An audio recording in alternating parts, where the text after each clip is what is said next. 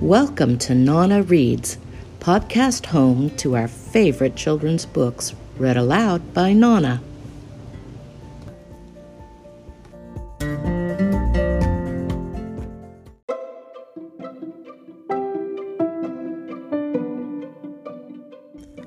The Very Hungry Caterpillar by Eric Carle.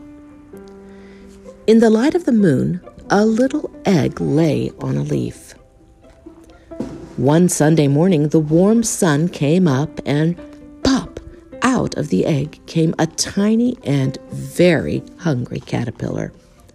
He started to look for some food. On Monday, he ate through one apple, but he was still hungry. On Tuesday, he ate through 2 pears, but he was still hungry. On Wednesday, he ate through 3 plums, but he was still hungry. On Thursday, he ate through 4 strawberries, but he was still hungry. On Friday, he ate through 5 oranges, but he was still hungry. Yuck. I can put my finger. You can. Those are the holes he ate.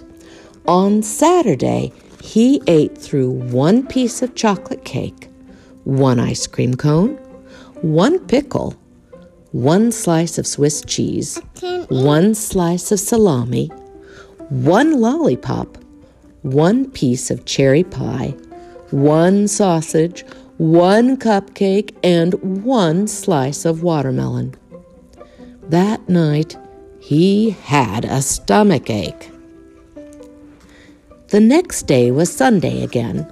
The caterpillar ate through 1 nice green leaf, and after that he felt much better. Now he wasn't hungry anymore, and he wasn't a little caterpillar anymore. He was a big, fat caterpillar. He built a small house called a cocoon around himself. He stayed inside for more than 2 weeks. Then he nibbled a hole in the cocoon, pushed his way out, and he was a beautiful butterfly.